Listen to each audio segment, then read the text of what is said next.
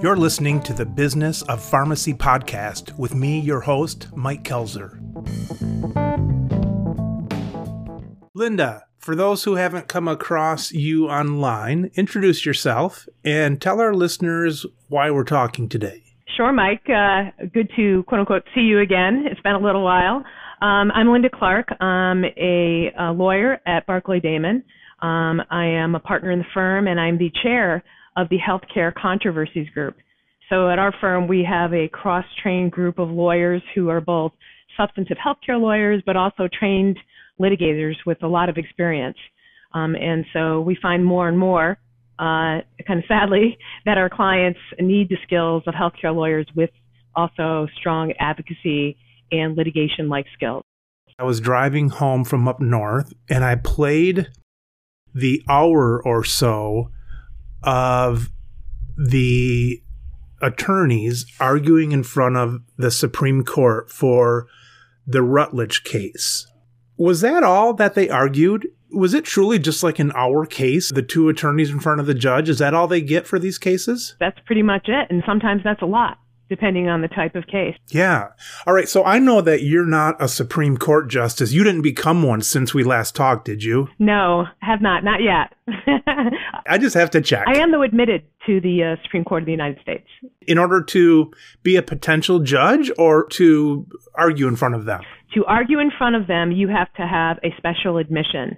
And I had some cases that were at least climbing up through the circuit courts with a thought perhaps that they might go to the Supreme Court. And so I went down to Washington, D.C. and got admitted so that I would be ready if and when some of my cases went in that direction. I just haven't had the honor yet to get there. Does admitting mean like training and knowing how to do it and you have to swear you'll be on your best behavior in that? Or is it just a sign-up process? You have to be knowledgeable about the rules of the court. And then you go in, there's actually a ceremony. You have to recite your allegiance to following the rules and everything else in the court. I'm going to have my kids go through that for dealing with me. They should have a ceremony in learning how to speak respectfully to their father. I'm on board with that. Having now spent, since March home with two disgruntled college students who've been, waylaid back at home and taken back from college. So I might very well be on board with that, Mike. We'll work on that, Linda. Sure. All right.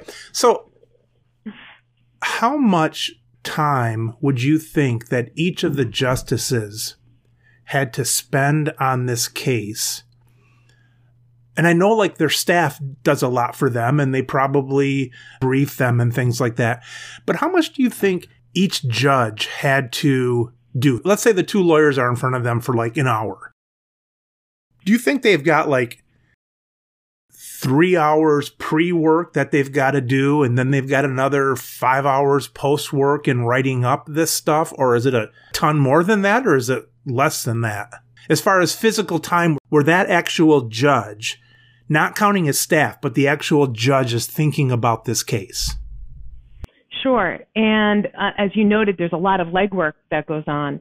There are, levels of clerks that would do the research and review all of the briefs. And then there's, as I understand it, since I've never been personally involved in the process, there's a fair amount of discourse that goes on at the court internally and a lot of debate, even within each justice's staff regarding the pros and cons and what should happen. So there's a very vigorous process that occurs at all of those levels. And ultimately, you have one justice who's going to write the opinion for the court. In this case, it was Justice Sotomayor who wrote the opinion for the court. And then there was a concurring opinion from Justice Thomas. So if you are the judge writing the decision, the thinking is that judge might, along with their staff, end up spending, more time actually writing the decision. I think much depends upon the extent to which there is a uniform opinion as opposed to a split opinion. To give you an example, not to get too far off topic, but it's relevant here. We had in New York that new Supreme Court decision where the court ruled on New York State's limitations with respect to houses of worship.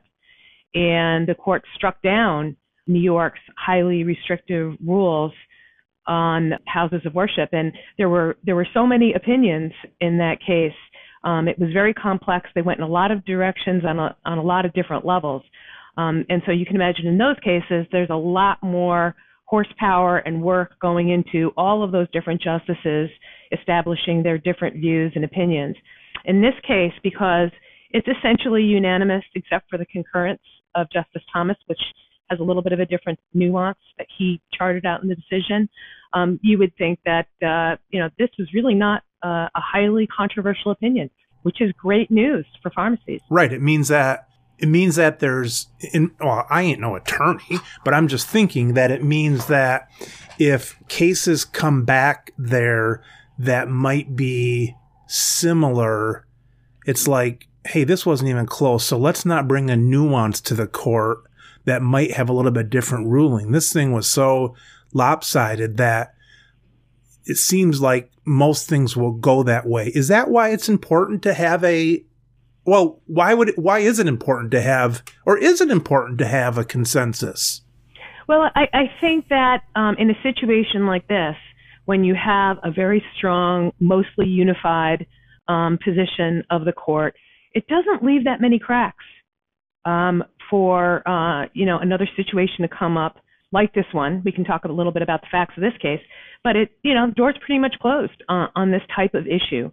And I don't see a lot of cracks there for pharmacy benefit managers to come back and re-argue and try and get a different decision. If there was cracks, they might not be able to come back on the exact same thing, but they could come back on something close. And they could say, look, this is different enough because of these little minor reasons, and they might get another chance to be in front of the court. That's right. For example, if there were procedural issues here, right, that were not common to all cases that were similarly situated. We saw that in the other case that I just mentioned with the New York law regarding the COVID restrictions. If there's procedural issues, then, maybe it's not really a decision on the merits. Maybe it's not going to have that kind of, controlling impact on the justice system across the country, at least in the federal justice system. And here we don't have that. This is a pretty straightforward, slam dunk kind of opinion that really sets the rules of the road. Procedure would be like, well, everybody knows that the PBMs are really good people, but this only got beat because, they forgot to do something or this or that. Those things might have been close and they might have been then retried or just with a little bit different flavor to it. Right. Or if the case wasn't ripe, if it had somehow become irrelevant or mooted out, right? That could be a situation where the court doesn't necessarily get to a substantive decision. The justices probably read a lot about this before. Their questions seem very intelligent.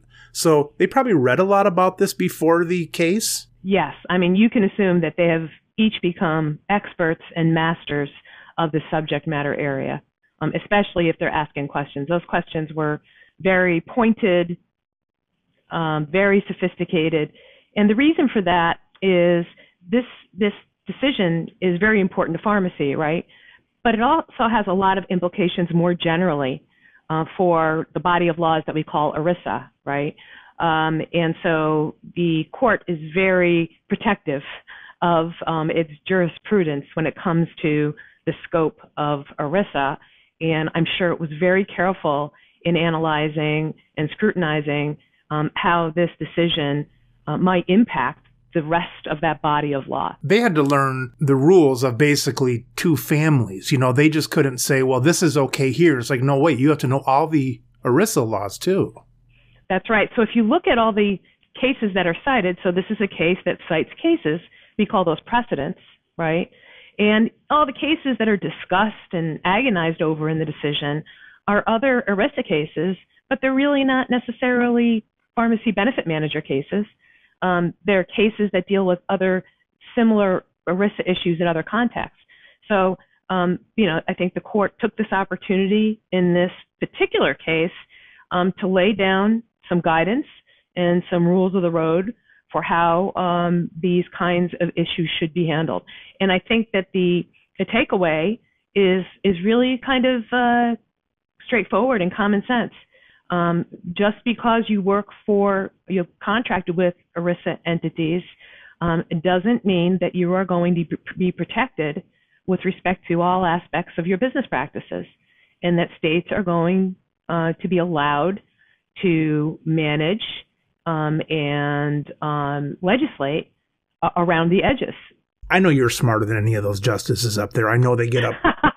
Oh, no. They just get up there through dirty deals and nepotism, I'm sure. But let's say you didn't know pharmacy and you didn't know ERISA. How long would it have taken you personally, do you think, to know the stuff that they knew? Because they didn't have aides talking in their earpieces or something. They came up with these questions, unless they knew those questions ahead of time. Could that have been? I think that's very, very likely, that by the time you get through this process of vetting that we've already discussed in the analysis and everything that goes on before the oral argument, those justices are fully prepared. They know exactly the areas of concern that they each have.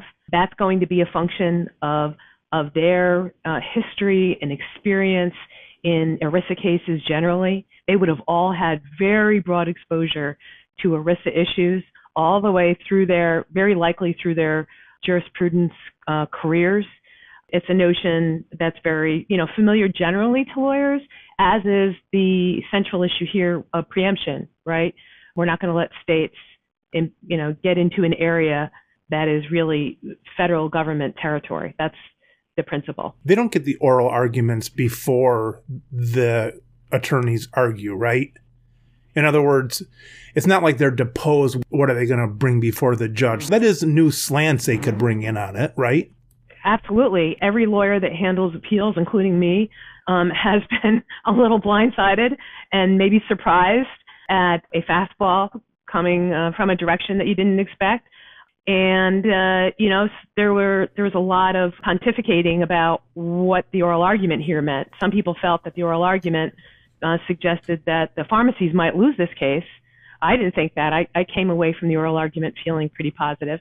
But, you can really read a lot into questions, and often the questions that you hear are really people testing the logic of the attorneys. A little bit of a devil's advocate, Just because I ask a tough question doesn't mean that's what I'm thinking. It might be that I just want to flesh out an issue. When I heard those oral arguments from the PBMs, I got a little bit nervous because we've all made PBMs out to be the monster, and when they talk, fire comes out of their mouth because they're the dragon that is just the low life of the earth coming out from their caves and so on. So even hearing the PBMs talk, I get a little bit nervous because they sounded, I know they're just attorneys for them, but they sounded legitimate. It's kind of like the last election, both sides made both sides out to be below any IQ, and they come out, and when either side sounds okay, you get a little bit nervous. So Linda, if you had to get up there, how long would you have had to prepare if you had to sit up there as one of the justices? Would that have taken you, with all your history, would that have taken you a couple hours? Would it have taken you 20 hours? How long would you have read to get ready to be a judge on that court that day? Sure. So that depends upon my background and experience, right? So if I was a prosecutor, for example, in my professional life, and I ended up on the court, it would be tough slogging, right? It would take me a long, long time to become proficient, much less an expert in the area of ERISA law. However, a lot of the judges come out of sophisticated circuit courts that deal with ERISA every day. For those judges, that would be a light lift. So I think it probably depended from justice to justice. It could have been as short as a few hours reading through things. I think probably a little bit more than that. But they all have memos, from their staff, right? From all the most brilliant lawyers in the whole country come together and work for these justices in the Supreme Court. And so they would be presented with summary memos that would cut down the legwork. But depending on the justice and their background, we're talking about a lot of work. In their schedule, they do this. They're not hearing cases 40 hours a week. That's right. They have a lot of time set aside for preparation. And then, of course, they have to write. The writing of a decision is an art form at this level. The court could have said, Price and ERISA are so far apart that, yes, we'll let price go through. But you mentioned there's other issues that pharmacies might have, states might have, that might be closer to ERISA. What are some other issues that might come up besides price? I don't even know what the hell ERISA is. I know it's something to do about federal structure rules, right? Right. It has to do with the federal body of laws called the Employee Retirement Income Security Act. And essentially, that's a body of laws that provides uniform rules for all kinds of retirement plans. Let's think about it that way. A body of federal rules that determine how retirement plans can function. And in exchange for that, the retirement plans being held to this federal standard, the other side of that is Congress has said, if you follow the federal rules, you're going to be immune from overlapping state rules. Okay, we're not going to have you regulated by the federal government in such great detail and then subject you to state law regulation that might be different. So it was a decent argument, because I know at one point the PBMs were saying, well, now we have to have 50 different rules that we've got to follow instead of the federal ones. And the ruling must have said something like, well, price isn't really a part of that, and that's why price can be notched out. My guess is that there weren't a lot of pricing rules in ERISA. If there were, then there would have been a conflict between the pricing rules of ERISA and the state pricing rules.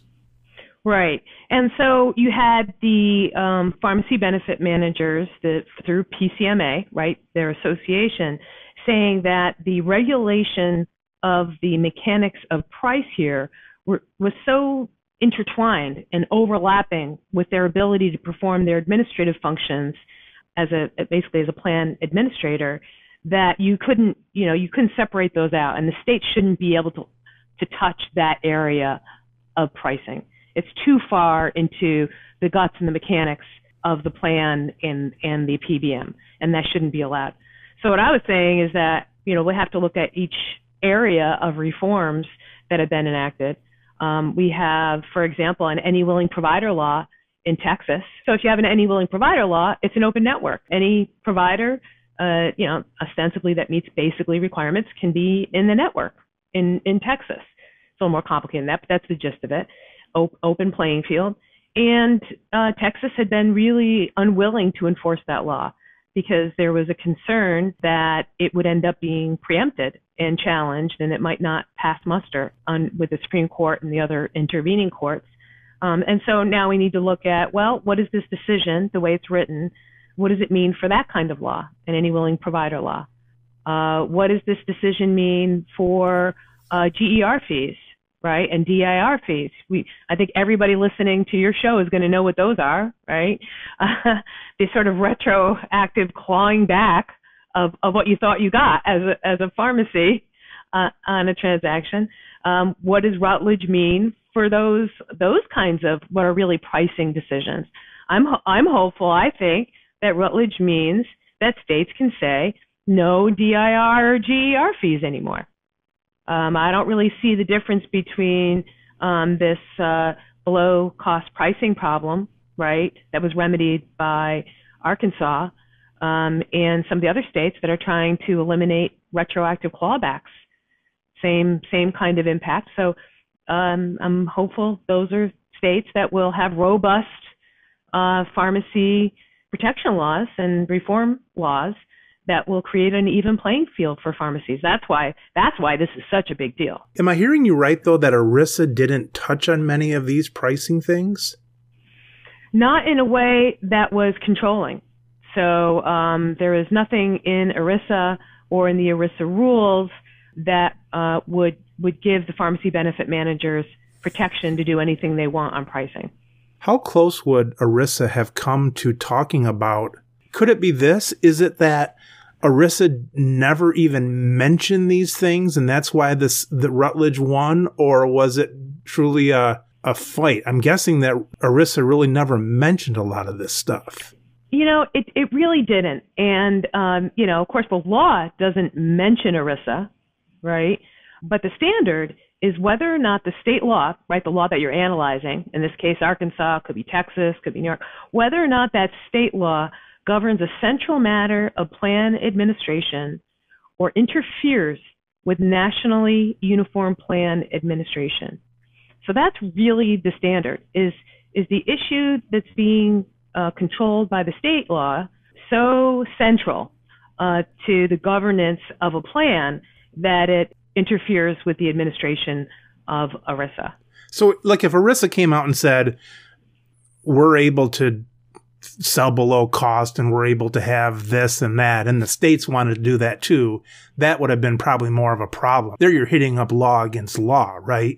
That's why I'm saying Rutledge is a good guidepost, but I think the states are probably going to have to look at Rutledge and draw some lines and determine to what extent they can regulate the PBMs and their behavior. And that'll have to be an issue-by-issue basis. For example, I'm sure everybody listening right now would love to know if Rutledge allows the states to curb unfair auditing practices. We're seeing all kinds of super aggressive pharmacy benefit manager behavior with respect to how audits are conducted. We're seeing terminations like a hair trigger for things that would have in the past been considered relatively minor. Very small inventory shortages, the aberrant quantities list with the PBMs issuing quotas that can't be exceeded for certain drugs, and boy, you nudge over that somehow. If your math's a little off or you have a different view of it, boom, you're gone. And so I'd like to see the states tackle that issue of how the PBMs are dealing with those audits, because an audit sounds very innocuous, but when it turns into 100% withhold and a termination, that's really where the rubber meets the road in a lot of these situations. Well, and the reason they can terminate so easily, too, is because of their vertical integration, that they own their own pharmacies, right? And so if I'm a PBM and if I've got one of my pharmacies within 10 miles of a pharmacy, I'm more likely to boot that pharmacy out of the network, but I may not if the pharmacy is out 50 miles from one of my vertically integrated chains. Then I might cut them quite a bit of slack. That's exactly what the problem is. There's those conflicts of interest that can drive who stays in the network and who doesn't. And that's a very significant issue. One of the things that you might see here is the states going out and passing anti-kickback type of legislation, preventing self-referral of patients within that integrated network, creating those open networks so patients have a right to go to any pharmacy that they want to go to, and they can't be limited to the pharmacies that are in the PBM network or, as you say, in the integrated world, in the insurer network. This is the second time we've spoken, and so I'm picturing years down the road that we do this a couple more times, and you hear that I die, and then, like in the year, let's say I die in 2023. I'll give myself a few years. And then in 2059, you come to my gravesite and you say, "Hey, Mike, we did it. We passed something for Michigan."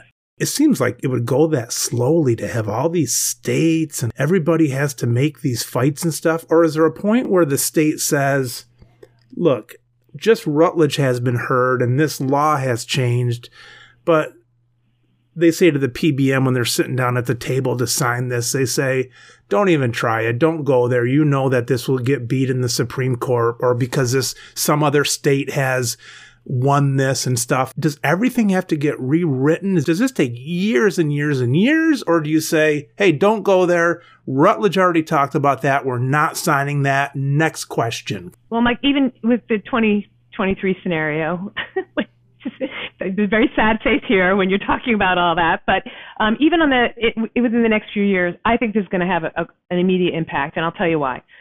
First of all, we have states with these reform laws on the books that just aren't being heartily enforced because no one knew what was going to happen with Rutledge. So boom, right off the bat, we can get some enforcement of the existing laws. The other thing we need is a private cause of action, associated with these laws. Sounds very complicated, but it's not.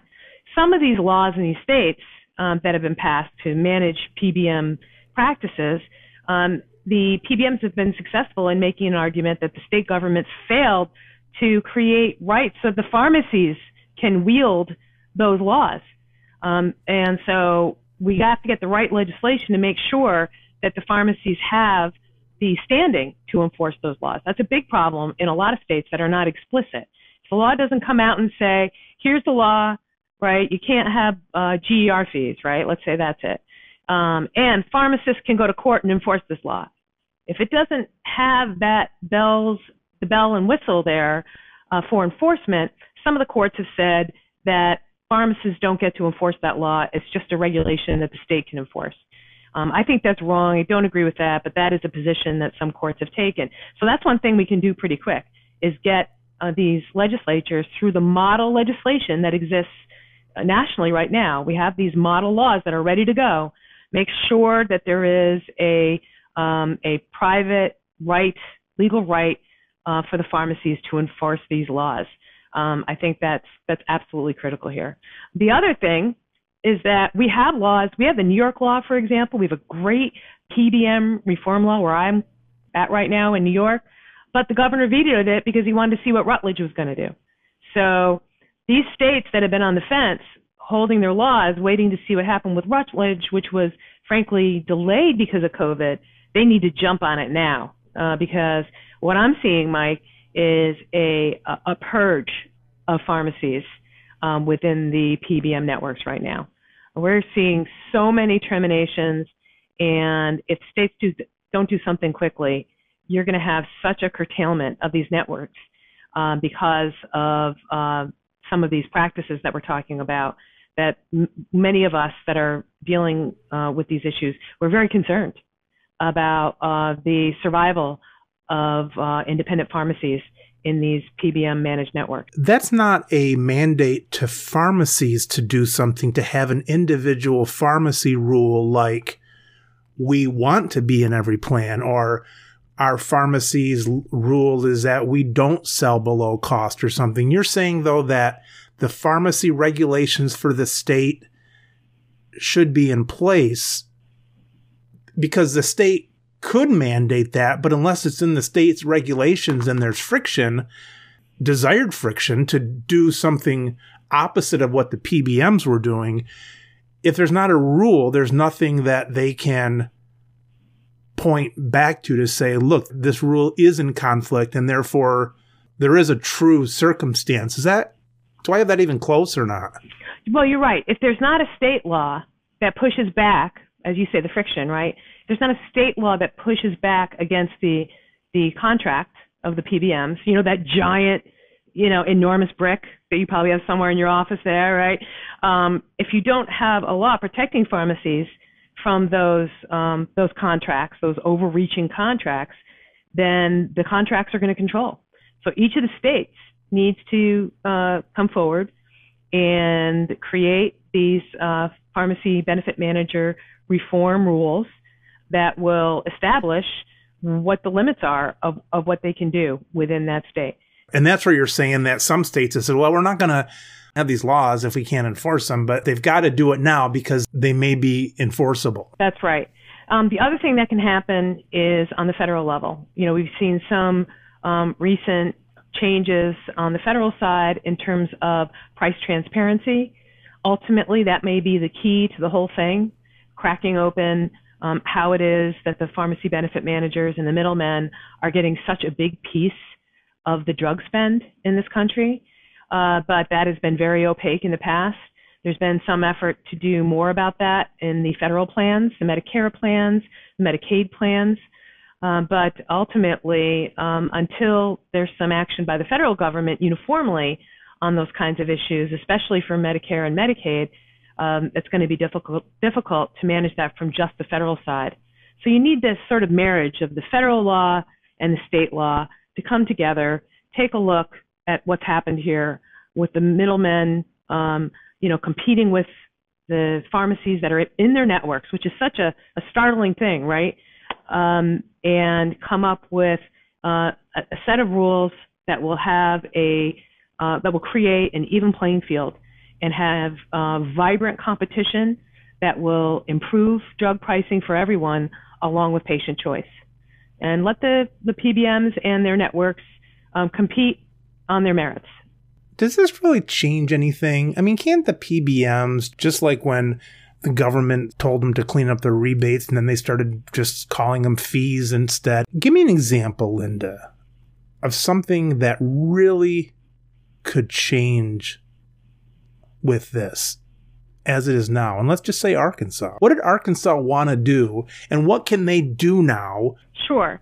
So I think one of the laws that's related to the Arkansas law that pharmacists would like to see is a basic law that says after the point of sale, when the person, they come in, they get the drug, it's adjudicated online, right? It's paid for, the person leaves with the product.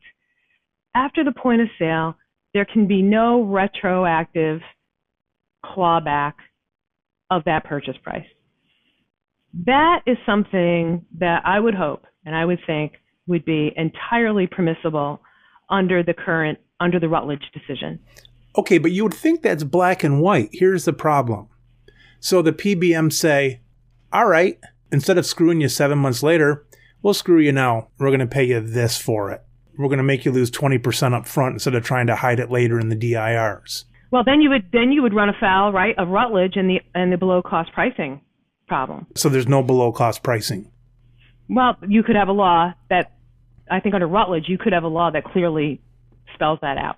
Rutledge is a little bit more complicated. It has to do with MAC appeals and, some other pricing complexities, but it looks to me like you could go that route.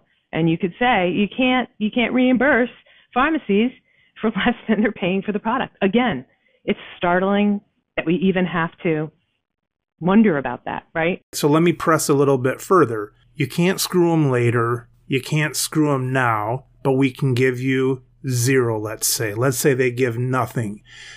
Can you have laws, state laws for minimum reimbursement? Sure. I think that's exactly what happened in Arkansas. It sets sort of a minimum threshold for reasonable reimbursement, right? You also have Medicare laws that say that in the Medicare plan, you have to have meaningful reimbursement for drugs and services. And so there's some other standards that you can rely upon in the state and federal programs. I think my big question is, where are the plans here? Why haven't the plans themselves gotten involved and managed their pharmacy benefit managers better and established these basic parameters that the pharmacies in their network need to have meaningful reimbursement? The plans being the insurances who have hired the PBMs. That's right. And what we're seeing is that because of the publicity and really the uproar over the role of the quote-unquote middlemen here, right? We've heard it from the White House now. Certainly, there's definitely support congressionally to look at this issue. What you have, I think, is a trend toward alternative models of PBMs, what some people call transparent PBMs, right? You have in New York a situation where the whole Medicaid program, right, multi-billion-dollar spend, is now pivoting back toward fee-for-service for exactly this reason. Because in the managed care scenario, there was just such a big chunk being taken out that wasn't making its way to the providers and the pharmacies. So states going back to fee-for-service pricing. Now, are those prices going to be great? I don't know. We're optimistic, but it's hard to say exactly what that'll look like. But maybe what we'll see is sort of a retraction away from the trend of going with a pharmacy benefit manager. And as the cost of that relationship, anything goes. When the plans throw up the ball and give it to the pharmacy benefit managers without any sort of boundaries, this is the kind of thing that happens. Most of the listeners know this. There's brand names out there that are $500 and the same company has a generic for $100, but everybody keeps their mouth shut because they want that $500 into the system. so that the plans and the PBMs and the manufacturers and so on can, and maybe even some kickbacks. I know those are not legal necessarily, but there might be kickbacks along the way to different players in there too. That's right. And, there's also a provision of the ERISA law that really allows the plans and the pharmacy benefit managers to have pharmacies that compete within their same network, right? There could be changes on that level that the president has talked about in the past, taking away that loophole that allows for that competition of pharmacies associated with the plan competing in the same network that they regulate. I mean, that could be remedied too. The elimination of the provisions of ERISA that allow benefit managers to compete in the same networks that they manage. That is the fundamental problem here. Try to think about another situation where a plan manager, right, somebody with that kind of fiduciary duty or, legal responsibility also is in the mix competing with the other providers in the network. It's a pretty unusual and startling scenario, and that is at the heart of the problem. I question, why should pharmacy benefit managers be able to own pharmacies that they regulate? And then if they don't own a chain store right there, they've taken away the, in quotes, the specialty pharmacy, which is sometimes another name for the expensive ones that might somehow have more rebates or a higher profit margin or something like that. That's exactly right. And that's controversial in and of itself. Many states like New York don't even recognize, quote unquote, specialty pharmacy. And when, for example, there was a move afoot in New York to take all of the specialty drugs, quote unquote, and make them mandatory mail order. You can imagine how devastating that would be to the marketplace for community and independent pharmacies. And we represented the Pharmacist Society in that case, and we got an injunction, went to state court and got an injunction to prevent that from happening. And ultimately, the effort was scuttled, and there's now basically Medicaid patients can go to any pharmacy in the network. They don't have to be relegated to mandatory mail order. But there's a good example of a state reform bill that has been very, very important. Otherwise, you would have New York's entire Medicaid spend going mandatory mail order. And you know what that means. That means generally to the PBM, the enormous PBM mail order houses. We have a big plan in town that's giving Medicare rebates on copays. I didn't even think that was legal, but they get around things somehow, it seems. That's a podcast in and of itself, which I'd love to do, is the intricacies of rebates and copay assistance plans and how those are viewed. That's a fascinating area. We'll plan another one because I don't even understand that thing about, I read it, but it went over my head about the copay accumulation, and I know we really made out well on that because a couple of my daughters have arthritis, and so we were able to apply those copays right away to the deductible and things like that. Here's the other way these plans screw you. Small potatoes, but it screws us, where I've got to have a certain amount of help at my pharmacy. One, so I don't have to do very much. But two, is so we give a certain quality to the customer, right? You want to have the phone answered by a certain ring, and you want to have this and smiles and go to the counter and only, have them next in line and all this stuff. You force a person, though, or highly incentivize them to go to a pharmacy owned by the chain in your city, which is a few miles away. It's like a socialist country. They get treated like junk because they're held captive, and that pharmacy can save more money than I can on their help because they don't have to pay for the amount of person hours in their store at that time because they don't need as many. If they have one or two in there, just enough to get the medicine to the person eventually, that's good enough. So there's a lot of things that go sour when you don't have the competition. That's for sure. One of the things I want to mention, where does this leave us and what do we do now? This has been a great experiment, even for me, right, to look at Rutledge and test all the different ways it could go. It's going to be very interesting weeks and months ahead. But I have to tell you, back to the termination scenario right now, this last gasp of very large numbers of pharmacy terminations that we're seeing and other lawyers are reporting, just as Rutledge is coming out, and it's going to take some time to implement, is concerning. I would advocate at this point for a moratorium on pharmacy terminations and withholds while Rutledge is digested and implemented by the states, because I'm very concerned about the next 6 months, what will happen while the pharmacy benefit managers now know that Rutledge didn't go their way. There could be a strategy now, intentionally or unintentionally, hate to think the worst, but I'm worried that this is going to come too late, partly because of the COVID delays, to save many of the pharmacies that are being pursued right now by the PBMs. They don't say if you broke the contract by you dotted an I wrong.